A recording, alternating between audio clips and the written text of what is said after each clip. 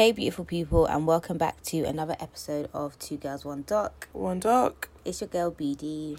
It's your girl Forens. And we're back. This episode makes me so mad every time I hear about it. So Yeah.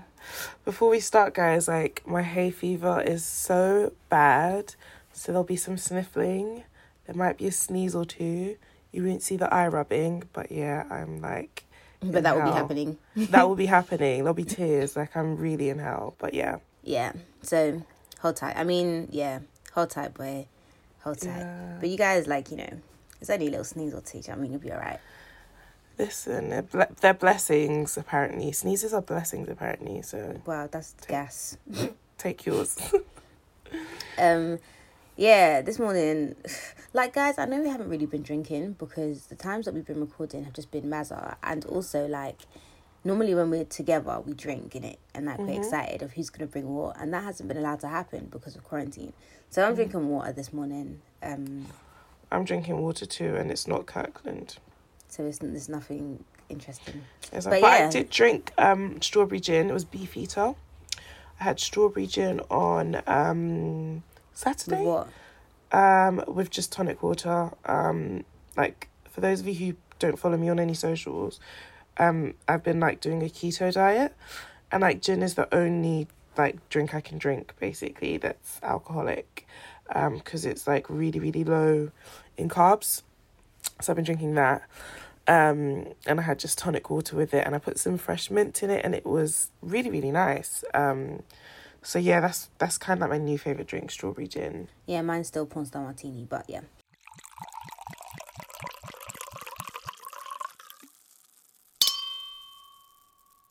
Today we are doing Family Man, Family Murderer, an ID murder mystery, which talks about the story of Chris Watts, which any person who enjoys crime documentaries, I'm sure, knows about.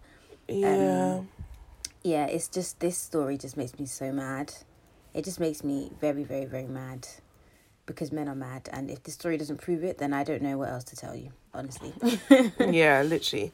I didn't really like this documentary. I liked the subject matter, but I didn't like how the documentary narrated it. Right. But then, because it was very ID and it was very quick. Yeah, exactly. It's ID. No, but I like the fact that it was quick, because it's just get out, less will be going on with our day. Yeah. Because when it comes to Netflix, and Netflix are doing an hour and a half, it's a problem. When it comes to 45 minutes, it's a problem. I don't think it was just the length. I think it was more I don't know, because I know the case, there's a lot of stuff that they left out that I thought would have been good to know. But yeah, we'll just get into it and then discuss it there. This documentary had a lot of footage, actual footage, so body cam footage, CCTV footage, interrogation footage. It had a lot of footage, and because this case is relatively recent, hasn't even been 2 years. It's clear, you can see. Do you know what I mean? But yeah, so the documentary opens up with us finding out that this woman called Nicole Atkinson, she's really worried about her friend Shanann. So everyone calls her Shanann. Her dad calls her Shannon. Oh, really? So, I didn't hear that. When her dad did the statement, he says Shannon. And I was like, that makes a lot more sense than Shanann. You know, Americans have their names. So I wasn't sure.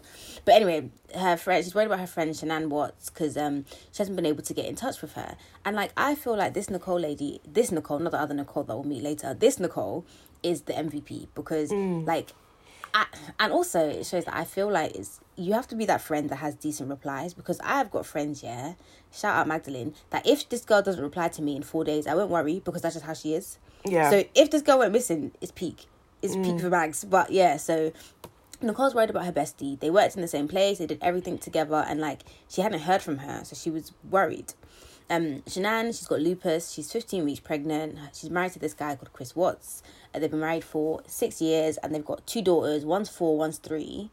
And also, Shanann is pregnant. So they've got a boy on the way. So it's a typical all-American family. Good family, yeah. Yeah, they're Shanann's 34. So they're that youngish family, just building their family, living their best lives. Literally just starting off, yeah. Yeah, just starting off. It's weird, because it's just, anyway, this all happened in 2018, yeah?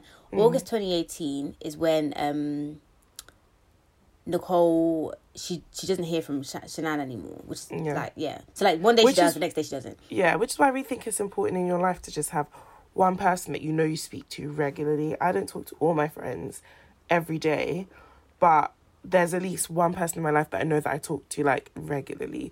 Because I think as much as your siblings as well. Yeah, as much as you're saying that, oh, like, if I whatever, like, if we hadn't spoken, like, we don't talk every day. So I think you might pick up if it's been, like, 2-3 days, whereas, like, it's, like, the time has passed, if that makes sense. Yes, this whole case, I think that the success of this case rested on the fact that, like, her friend Nicole was so on it, and also her husband was so trash. Yeah, well, no, I don't think it was nosy. I think it was concerned. She's very inner.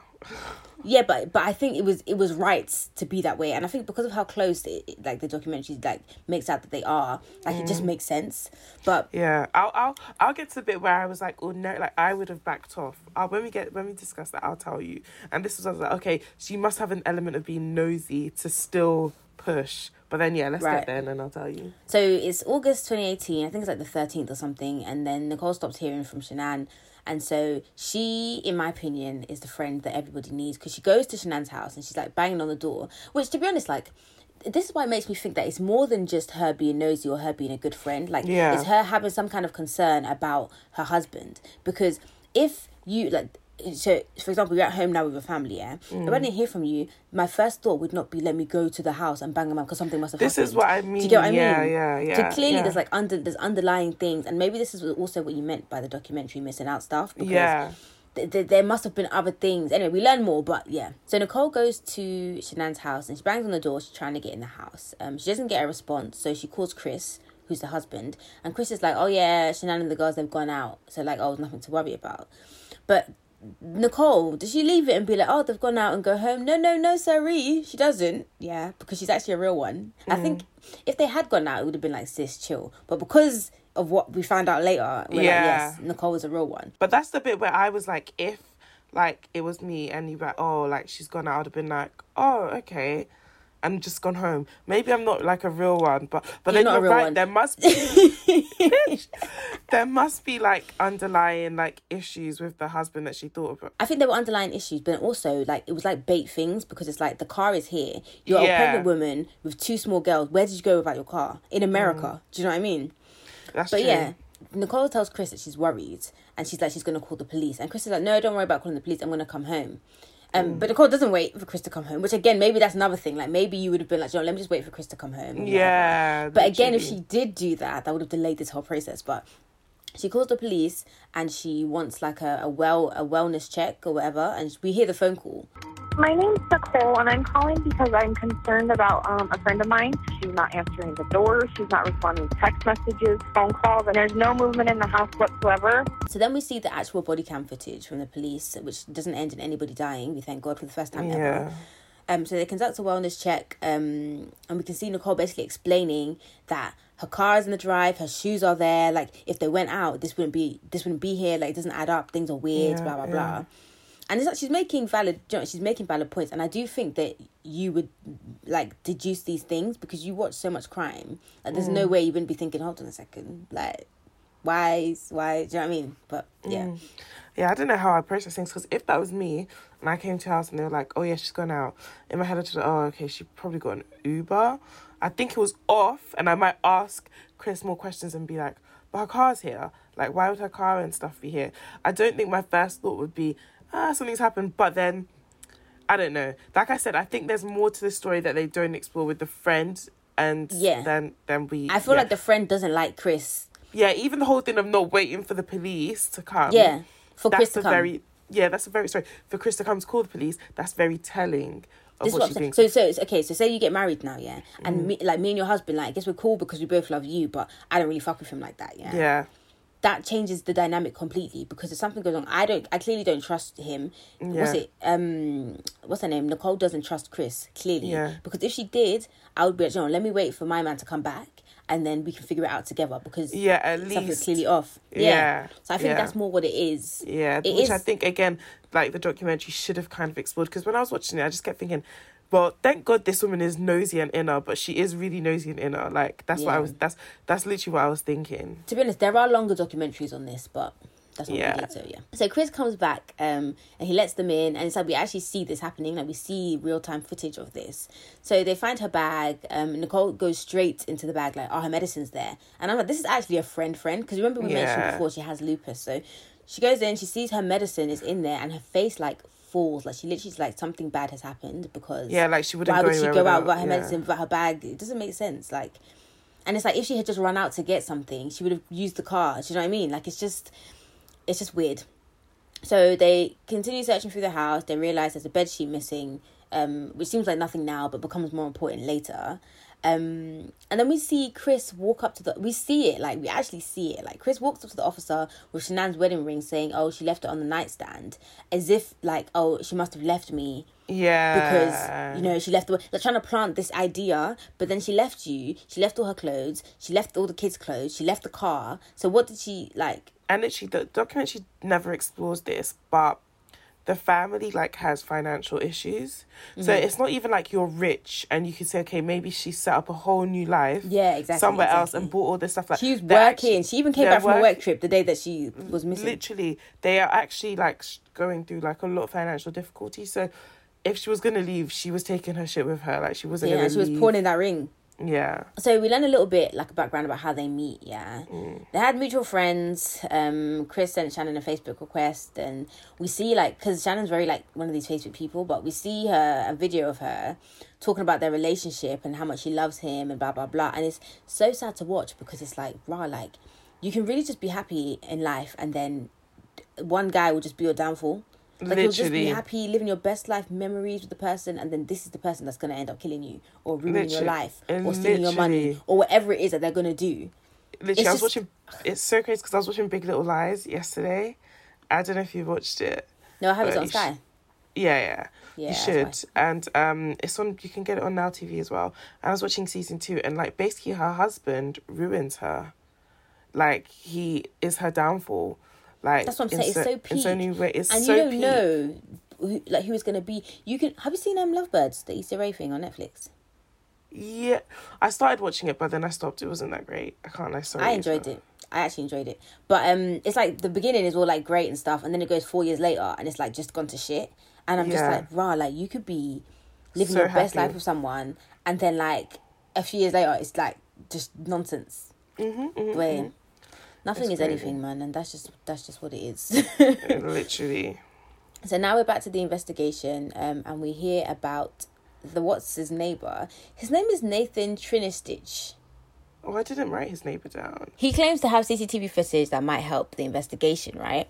And he has like CCTV. Shout out to all the nosy people in this documentary, though, because if it wasn't for like nosy people, we would not be anywhere. Because I cannot imagine. Like, I remember when our car got robbed. None of our neighbours came out to say anything. The police had to physically go and ask them, like, obviously, you're next door. Did you hear anything? Did you see anything? And they were like, no. But nobody ever came out to be like, oh, like, you know, do you know what I mean? Like, but no, it makes sense. But the thing I hate about the whole neighbour CCTV thing is, like, in Dead to Me. Yeah. The Karen. Then I'm like, oh, fuck's sake. But yeah, literally. Yeah, it is. This Nathan guy, like, he actually also is a key player, like an MVP. Yeah, literally. The cameras outside of his house face the Watts' house, right? And they all go to his house. So I don't know why Chris is also... I mean, I guess he's not a suspect at this point, but... Yeah, he's just trying to find his wife. Yeah, Nathan... But that's what I'm saying. He must have been... Anyway, Nathan, Chris and the police, they all go to his house and they look at the footage. And it's crazy because it's like the same day and we can see everything crystal clear. Yeah. And the CCTV basically shows Chris has parked his truck in the driveway, but he takes it out of the driveway and like backs it into the garage. And this is like 5 in the morning. And I probably should have mentioned this earlier, but there's like the main talking head. We get a few, but the main one is this woman called Diane Diamond. And she's the crime and justice reporter. And in this part, she comments on how like fidgety Chris is and how much he's moving watching this tape. We see his body language change. Watch his body language. He can't stop moving. His hands are up on top of his head. He looks very agitated, and he starts waffling to explain the footage away because it kind of looks suspect. Like, to me, it looks like someone is dead. And so in order to get that dead body out the house, he has to he can't carry the body into the driveway. So he has to drive it from the driveway, back it into the garage, put the body in the boot, and then drive off. That's what it looks like. Yeah, that's what it looks like. But then I also feel like that's because of what we know of the case. Watching that, I more thought, so to play devil's advocate, when I saw him getting fidgety and all of that, I basically thought it was more like he was nervous to see what could have happened to his wife and kids. Do you know what I mean? Oh, I did not get that. No. Not that.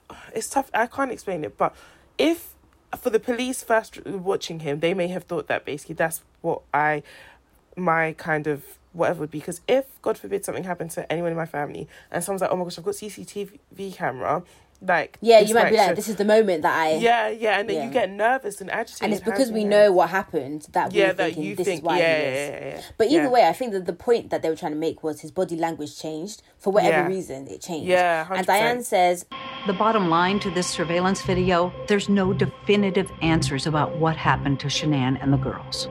Like, it doesn't prove innocence or guilt. Do you know what I mean? Yeah, because you never actually see what he's loading into the truck, or if he loads anything, we just see that he backs it into the garage. Now we are looking at them looking at the tape, right? So now after they've watched the tape, Chris leaves the house, and this is all on the body cam footage. But the neighbor kind of hangs back and says to the police officer, he's not acting right at all. Like, Nathan is suspicious. And again, as a neighbor, this just makes me think like there must have been things that you have seen. Because you don't just automatically assume, oh, this person did something. Unless you've had a funny feeling about the person to begin with. You've seen things that can indicate that, this marriage ain't quite right. Do you know what I mean? So, Nathan's suspicious, again, for the same reason. Because his body language changed so much. We learned that Shanann is one of these post everything on Facebook babes, who, they're actually the worst, but... But this played in but thank God that exactly. So like we said before, like they come across like the typical perfect family. Like, she posted when she told Chris about the fact that she was pregnant with the baby that she was pregnant with, and like Chris, he doesn't really seem that happy about the kid. But then also I think it's a thing where like he just isn't one of these people who likes to be on camera all the time, and I honestly think that's fair enough. Like I have friends, or like, I know people that if I get out my camera and I'm vlogging, like, I'm not going to put them in the vlog because they're not comfortable. Do you know what I mean? Or their demeanour changes, or they're just not happy. So it could have just been like, I just don't want this camera in my face. Why are you recording the fact that you're telling me that we're pregnant? Like, that shit is weird. Do you know what I mean? Yeah. Not even that you're recording it for your memories. You're recording it to post to other people. Like, it's so fucking weird to me. Well, I've seen a lot of, like, bloggers, and that's the vibe I get from her. She's very, like... blogger. They never said she had a YouTube, but it's because it's Facebook. I feel like if she had been like 5 years younger, it would have been a YouTube channel. Yeah, I don't know if I get the impression that she actually may have had a YouTube channel, but I don't know.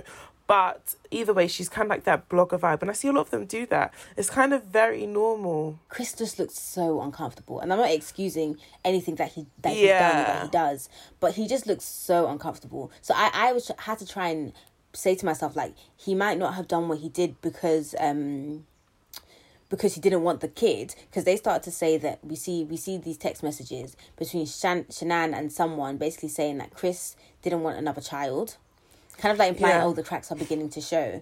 So in the video, like the video can kind of be construed as, he doesn't want another kid, which is backed up by the text messages, but it can also be like he was just mad uncomfortable. Like, how do I react? There's a camera in my face. Do you get what I mean? That's the point. 100%. Yeah, like, I definitely get what you mean, and that's why I think. Anyways, we'll discuss that a bit later. But yeah. So we also find out that Shanann sees a credit card charge for dinner at a fancy restaurant, and she automatically thinks this guy's cheating because this bill is too much for one person. It reminds me of that Whitney Houston song. The one where she's like, "I saw your credit card receipt." Oh no, I don't remember the name of the song, but yeah, you know what? Yeah, it's crazy to me because like I feel like for me, if I see my man's if I see my man's thingy and I see like a bill for a high amount, I'm thinking, oh, maybe he went out with Mandem, or maybe he went out with one of his friends, or maybe he his friend forgot his card, so he just covered or he was just treating someone, or my first thought is not, this nigga's cheating on me. Yeah, so this is what I mean. It just shows you like whatever, something is not right there. Do you know what I mean? Yeah. There were cracks, yeah. And so she confronts Chris and he lies just like a man. But she knows that Shanann is like, this man is cheating on me. So we find out that the day after Shanann and the girls have gone missing, the police have cadaver dogs at the house trying to sense like deadness, which is just So sad. And the investigation is moving like really, really quickly because this is the next day. Do you know what I mean? It hasn't even been 24 hours. And all of this is because of Nicole. To be a white girl in America. Oh, honestly. Amazing. They take that shit so seriously. Honestly, you will be found dead or alive. They would have constructed a whole other narrative. Oh, maybe she ran away with her crack boyfriend and she's in a crack house. She'll show up. She's doing drugs. When she needs she'll money. come back. Oh, did you say that she sneezed before? Yeah, well, that typically women who sneeze tend to just run away. Take crack and run away. So, yes, definitely crack. This is a closed case. The privilege. Woo, that priv.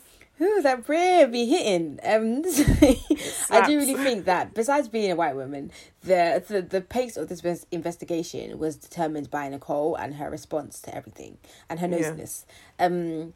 So, when they do this cadaver search, they find a bedsheet in the bin, and then remember before they said that the bedsheet was missing from the bed. They're like, oh, okay, bedsheet.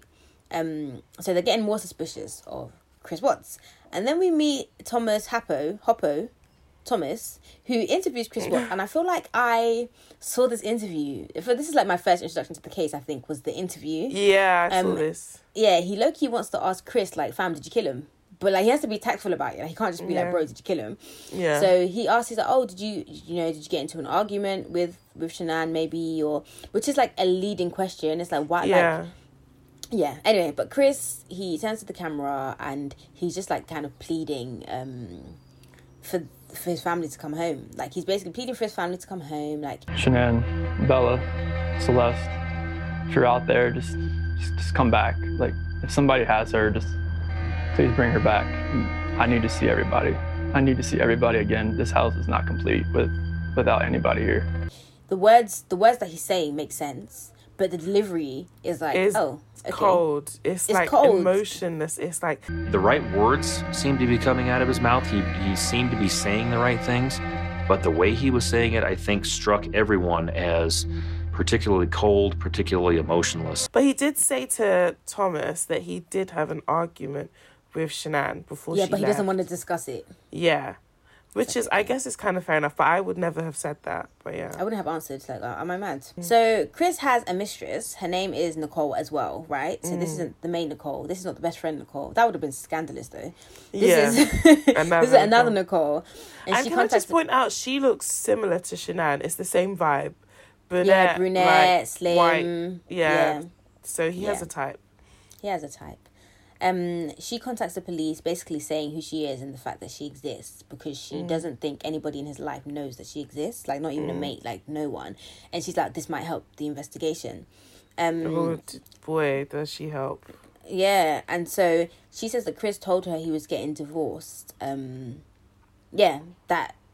why they were together. It's kind of, okay, well, you're leaving your wife soon, blah, blah, blah. Not only does she say that he tells her that, like, there was this period where Shanann went away for like some days, and this is where those texts were happening. She went away for 5 weeks to stay with her family, and this is when those texts were happening, where like Chris was saying he didn't want the kid, the new baby, and that's when she deeped the No, she didn't deep it then. She deeped the receipt on the business trip.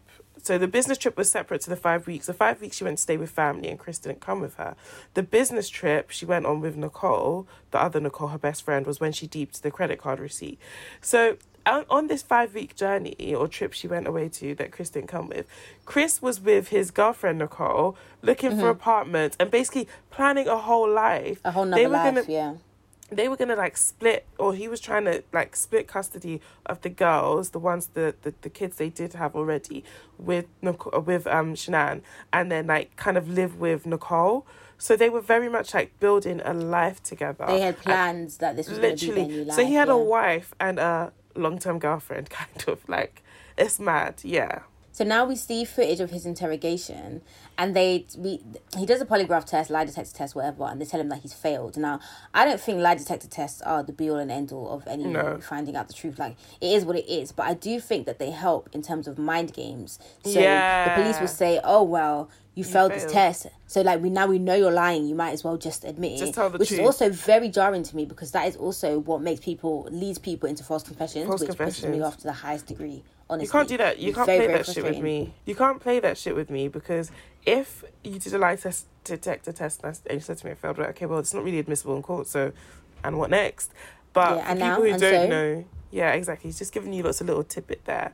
But people who don't know, it can lead them to panic and then, like, but no, I think even though it's not admissible in court, like somebody telling you, look, you are lying, like this scientific test has told us that you are lying, you start thinking, shit, like, oh, am I lying? Like, I think it's just the mind game. The mind game, yeah. But this guy's guilty, so it's fine.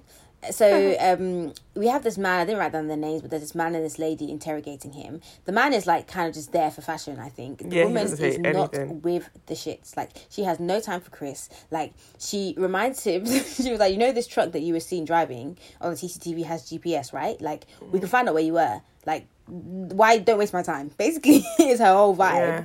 But Chris still isn't really saying anything. But then they do actually track where he is. It turns out he went to the oil field where he works. Cole, I don't know if we mentioned this. He works in an oil field. Yeah. And it's odd because he usually goes to the office first and then to, like, his oil field. But this day he just went directly to the oil field. Yeah. And at the oil field, they find another bedsheet which matches the one they found in the bin in his house, right? So this is technically it's all circumstantial. Like, a bedsheet is a bedsheet is a bedsheet. Do you know what I mean? Like, how many bedsheets are on one bed, kind of thing. Like, but I feel like the reason they sort of pile on all the stuff that they found is to make them think, look, you failed the lie detector test. We found this bedsheet. We found this, and you, because you're guilty and you know what you've done and you know what you used, you're like, oh shit, like I might as well just say what I did. But the lady interrogator is getting on to Chris about the fact that he hasn't cried, like, not one time, like he hasn't shed a single tear. Yeah. And I personally, like, I don't think we should be able to dictate how somebody acts in a situation, 100%, especially when we haven't experienced such situation. Do you know what I mean? Yeah. I don't know if I would cry. Maybe I'd cry. Maybe you're likely to cry. Maybe the majority of people would cry, but some people wouldn't, and they still feel the way. Something do you know what inside, I mean? Yeah, it just might not be his sign of distress. That's kind of what I didn't like about this case. I feel like a lot of it was built around, or a lot of leading to Chris was built around his reaction to the trauma. And it's lack of reaction. Cool. Yeah, it's cool in this case because that nigga guilty as fuck. He did that shit. But it's a dangerous precedent. It's a very dangerous. Like, it's like, have you seen that Amy Cooper thing that's going around on Twitter about like the white woman screaming in the like Central Park kind of thing? And it's like, she makes the call to the police and she's like, a black guy is attacking me, and like her voice changes and she goes into like distress, but the guy is like literally like 10-20 feet away from her and she's screaming on the phone, like he's got his hands around her throat. And like one of the like a prosecutor commented and she was like, this is so crazy because there's so many cases that are built off around the 911 call, literally, and they sound just like this, meanwhile it was fake. Do you know what I mean? Like, so yeah, that's the one thing I say I didn't like about this case. It worked this time, but there's so many innocent people who are in prison who are affected by this. Literally, they didn't react the way people expected them to react. It's very dangerous. And even with the bedsheet, sorry to play devil's advocate, but even with the bedsheet as well, like, if someone had killed them and kidnapped them, then it would be logical that they take the bedsheet. It doesn't then like mean that it was Chris. But yeah. I mean, in this case, it does mean it was Chris because it was so very, like, it was just so. He didn't even try. Like, he didn't try. It's just lazy. He could have actually gotten away with it, you know, but he didn't try. I don't think he ever would have gotten away with it because that Nicole friend, even if he got away with it today, that Nicole friend, she never would have let it go. She never would have let it go. He wouldn't have gotten away with it forever. But he didn't even try. Like, I just think he kind of accepted his penance and he was like, yeah, it is what it is. Yeah. Because he really didn't try. Yeah. So then the interrogator lady, she shifts gears and she asks Chris, I didn't like this either, but she's like, you know what? Maybe Shanann did something to the kids and so you felt the need to do something about it. And, you know, maybe that's what happened. And it just didn't sit right with me because it's like, how can you feed him a story and you're trying to, like, villainize the victim here? The victim, like, yeah. It's crazy. So Chris is like, like, I want to talk to my dad before I say anything else. And he knows he's still on camera. So now he's trying to do up manipulation. And he starts saying, like, oh, I don't want to protect Shanann because she hurt the girls and she choked them both to death. And I lost it and I killed her. And it's like, okay, so where are the girls then? Where are the girls? His dad doesn't say much. His dad is just like...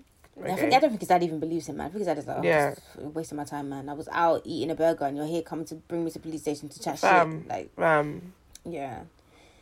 So now, trigger warning, we find out that Chris put his 2 baby girls in 2 separate oil tanks and he buried Shanann and his unborn child.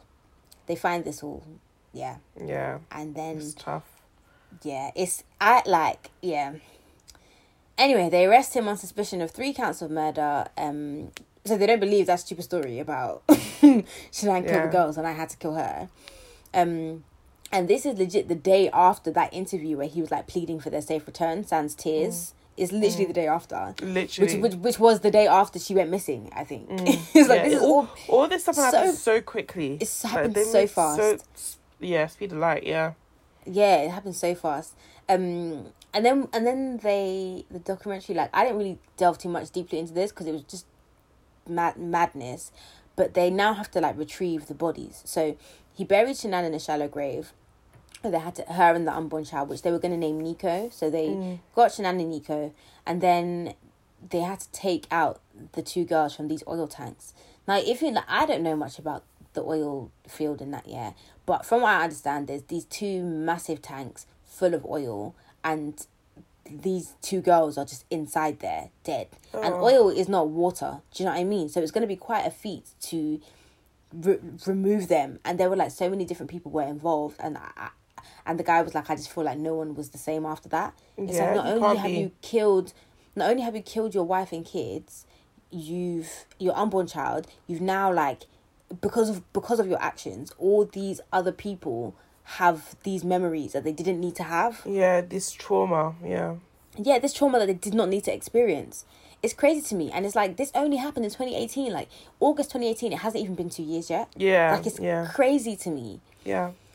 Yeah, so he was eventually charged with 5 counts of murder, which confused me because there was only 4 of them, including the unborn child. Yeah. But I don't know, maybe it was like premeditated, I don't know, whatever, but 5 counts of murder. He was charged with the unlawful termination of a pregnancy, and then you got 3 more counts for tampering with a deceased human body, which is crazy because the way they pile these counts on you, in America, if they want to give it to you, they'll give it to you. They will give it to you good and proper. So it's like, say Ferenz kills someone, and I help her move the body, then pow, charge for that. Like, yeah. Yeah, do you know what I mean? They break down, especially if they want to get you, they will break down every little thing you did that was a criminal act and charge you for all of that. And give you max sentence. Yeah, you think, okay, it's just murder.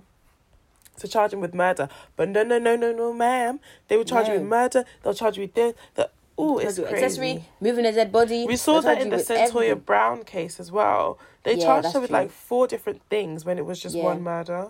Yeah, it's true. They just wanted... In this case, I loved it because, it was great. He ain't ever coming out. He's sticking with his story about Shanann killing the girls, and then he agrees to plead guilty to all 3 murders if they take the death penalty off the table. So it's like, you want to kill, but you don't want to die. It's so annoying. It's so funny because I was having this conversation with my mum, and I was telling her basically like a roundup of what happens in the documentary. And then she was like, if these people want to kill, they should just start with themselves. And I was like, fam, literally. It's so true, because if you had just killed yourself, your kids and your wife would still be alive. But then again, it was the whole mistress thing and him wanting to have like his cake and eat it too. It's just very frustrating. So he pleads guilty, and then he gets 3 life sentences plus 86 years. So he's not going nowhere anytime soon. He ain't never coming out. He ain't never coming out. But then it also frustrated me because he pled guilty, but he pled guilty so he wouldn't be put on death row. It wasn't so much as him saying, I actually killed the girls and I killed Shanann. Like, it wasn't that. So I wish like the ability for like people who did stuff like this to decide like to plead, and then like, I don't know how to explain it, to get a plea deal. Yeah, because I just feel like, how dare you take away... I don't really know where I stand on the whole death penalty thing, but I do know how I feel when I hear stuff like this, because I think, how dare you take away 3 people's lives, innocent people's lives. 2 of them are your children. For what? 3 of them are your children, so for what? And then suddenly, you're scared of the needle, so like, you get to live. Why do you get to live? Like, why? Like, I don't like that shit. I don't like it. It's mad.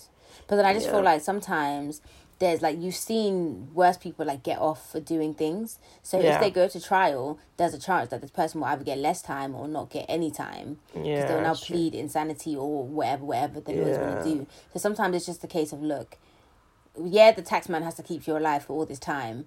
But like, at least you are going to jail. Do you know what I mean? Also, I guess the truth of the matter is the the reason why this works sometimes is because sometimes they just need that final piece to like convict someone and they can't find it. So when the person says, okay, listen, I'll tell you this shit, or I'll tell you where the bodies are buried, as long then it plays out well. Yeah. So now you think it's all over, what more could possibly happen? But no, now it's February the 18th, 2019, which literally was last year. Only last year. Like, it's actually scary to me how recent this all is. Yeah, like, that was like literally when we were in Dam or something. Yeah. It's crazy. And I think we had come back from Amsterdam by then. So it's 4 months after Chris is sentenced, and he decides that he's going to speak to the law enforcement agency. Like, we hear the conversation. Long story short, Chris says that his whole thing that night, what happened was he decided he's going to tell Shanann he doesn't want to be with her anymore when she gets home, and gets home as in from that business trip that she was on. So she gets home, they end up having sex, and they go to bed. This is why men are mad. Can I just say this though? This is why men are actually insane, and like they scare me, because the likelihood is if a woman has decided that, yeah, she's going to end it with you, even if she's not telling you that night, she's definitely not throwing you some ass. But like, men can literally like sleep with you, do all of this stuff with you, and tomorrow they still, like, it's scary. It's not that one, it's not, they're not connected. Like, it doesn't follow that I have sex with you, I love you. It doesn't. They're separate. It's so weird. They're separate to some people, so...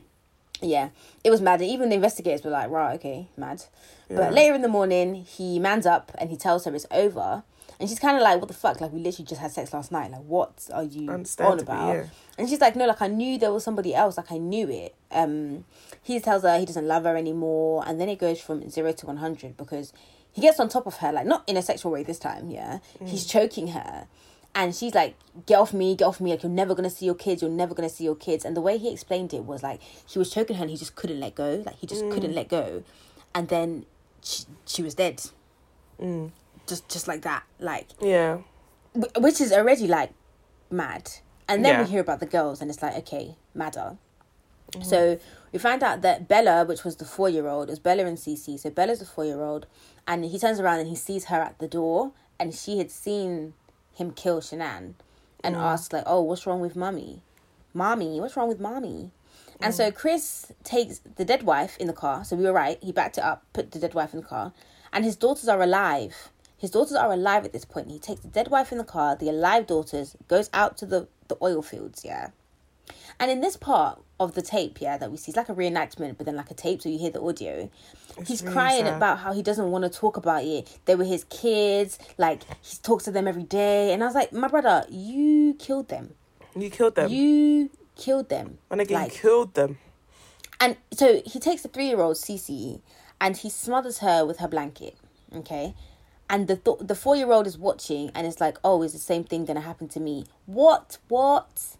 Literally, at that point, whatever demon like has you on the grips, would you not snap out of it? Surely like, they've let go. Oh my gosh, what am I doing? It's crazy. Because the thing is that, and what makes it so mad to me is that you killed the wife. Okay, I understand that sometimes people snap and you just couldn't let go and it's like, shit, I've come to my senses. That whole drive from your house to the oil field, you had the girls there and were you debating, am I going to kill them? Am I going to not? Am I going to kill them? Am I going to not? Like, you didn't have to kill them. You didn't have to kill the girls. He didn't have to kill the girls. You had already taken 2 lives, one being your unborn child, and you didn't have to kill them. And then even when you killed Cece, and then Bella's looking at you like, oh, is that going to happen to me? You didn't have to. Like, you didn't have to do it, bro. Like, he kills Bella, and then puts them in the oil tanks, and then buries Shanann. Yeah. I'm just like, there's a special place in hell. For this man. And literally he says some things as well that are quite key. So he kind of says that he felt in the relationship he just went along with everything Shanann wanted to do. Oh, we get into this as well. But so we even get into the YouTube video and he's kind of like, yeah, like the video showing like all the stuff that he hated being in the videos, that he just felt like he'd kind of like lost himself, blah, blah, blah, in the relationship. And then he also says that he took out his anger on Shanann on the girls when he was killing them. So, like, it was like he just, like, he was in a fit, like, he saw red. He was angry at Shanann, took that out on the girls, and, like, when he was murdering them. So, it's just this whole thing of, like, again, it's that theme of, like, when you said you were watching the videos and you could see that he wasn't really into it kind of thing. It's this thing of he probably just felt like he'd been doing so much shit. He has to just go along with it. Yeah, he has to just go along with it. And obviously in his mind, he'd found his soulmate in Nicole. Yeah, and he was like, yeah, exactly. I just need to get rid of this bitch and then move on to the next one. Yeah, and like now the documentary's kind of drawing to an end, and then that Diane Diamond lady comes back, and she tells us that the name for men who do this is family annihilators. That's what they're known as. And she starts to give us some very unsurprising statistics, in my opinion. Yeah. Most of these family annihilators are in their 30s. They're white men. They are men who are passive in nature, who keep things in, and then all of a sudden, at some point, their pent-up rage explodes. This defines Chris Watts exactly. And the passive in nature is very, very telling. Like literally just what Ferenc said, that they just kind of let things happen to them and they don't really say anything. They don't challenge their wives. They're scared of them maybe. They don't feel like their voice will be heard. They don't really say anything. And then one day, they go mad. And I think that's quite, like, it's the same in most, like family annihilator cases that I've listened to as well. Like, they're just people who ordinarily are very, very calm. And then one day I definitely don't think Chris is I feel like if he was out, I don't think he would do it again. Like, say he had never gotten caught, I don't think he'd do it again. I do think that he had, like, a fit of rage and snapped. I feel like if you've had that fit of rage one time, you can have a fit of rage again. I don't think he would go around killing random people, if that's what you mean. I don't think he'd go around killing random people. Yeah. But I do think that, should he be in the same situation again, it could happen again. Especially if he didn't get caught the first time. So that was Chris Watts. That was Chris Watts. It just makes me so mad. Like, just don't ever kill me. Just leave me. Like, actually leave me. Like, leave me. Literally, just leave me. And this whole, he was trying to act like he was triggered by you'll never see your kids again. Okay, but can you see your kids again now? No, you can't, because you fucking killed them. Literally, because you killed them. So I don't even think that's what triggered it. And he said, there was even a bit where he said when he woke up that morning, it's kind of like he knew he was going to do it. Like, he said that, like, he just in his mind, he just knew it was something that had to happen. And I think, again, it's that pent up anger. No, but I think he knew that he had to leave her. I don't think he was planning to kill her. I don't think he was planning to kill her, but I think there was a part of him that when he put his hands around her neck, he just knew that that's what he had to do. Like, I don't know. And again, it's that he had to do it. He didn't have to do it, obviously not, but I think he had made the decision in his head to do it, and he did it. Like, I don't know. I think what happened was he was strangling her, and like all those years of anger, every footage of the Facebook film came back in his mind, and he just couldn't let go, and then she was dead. That one, I would have been like, I wouldn't have forgiven him for that. That's still trash, because it's like, okay, do you know what? You actually snapped. But had he at that point called the police and been like, I think I've killed my wife. Yeah, that would have been better than what he went on to do. And at least your kids would be alive to hate you.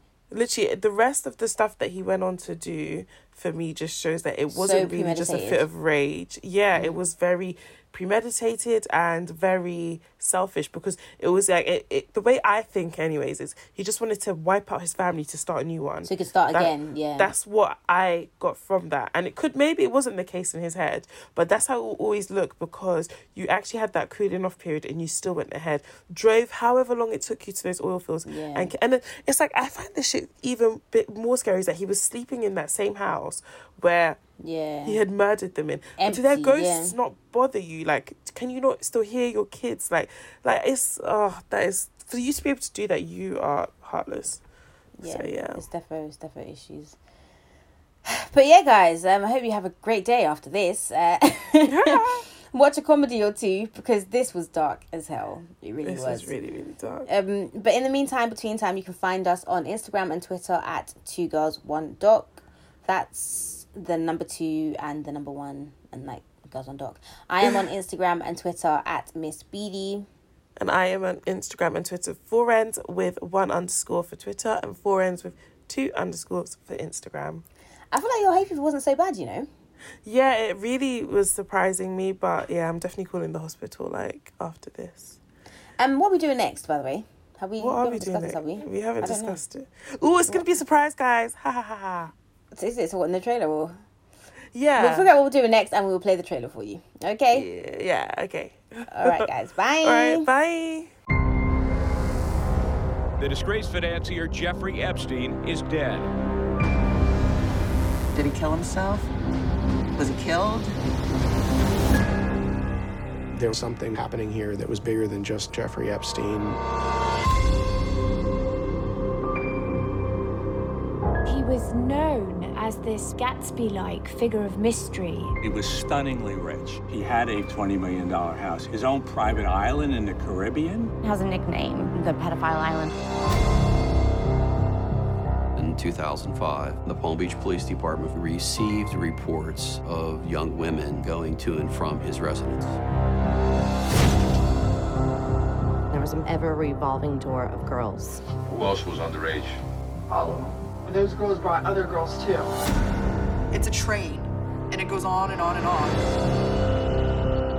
This case would put him in prison the rest of his life. Have you ever solicited a minor for prostitution? I'm going to invoke my Fifth Amendment right. Somehow, his lawyers had worked out a deal with the U.S. Attorney's Office. It was more evidence of the fact he was powerful and he could fix whatever thing came up. This case was one of the worst failures of the criminal justice system. There was no way that anybody could look at this and think this was okay. There are enough survivors that refuse to give up. I want justice. He's dead, but he did not act alone. None of them have been held accountable. Start digging into his life, pulling out this spider web of people. This is the tip of a much bigger iceberg. Take him down. Take everybody down. The monsters are still out there. You took our freedom, now we're gonna take yours.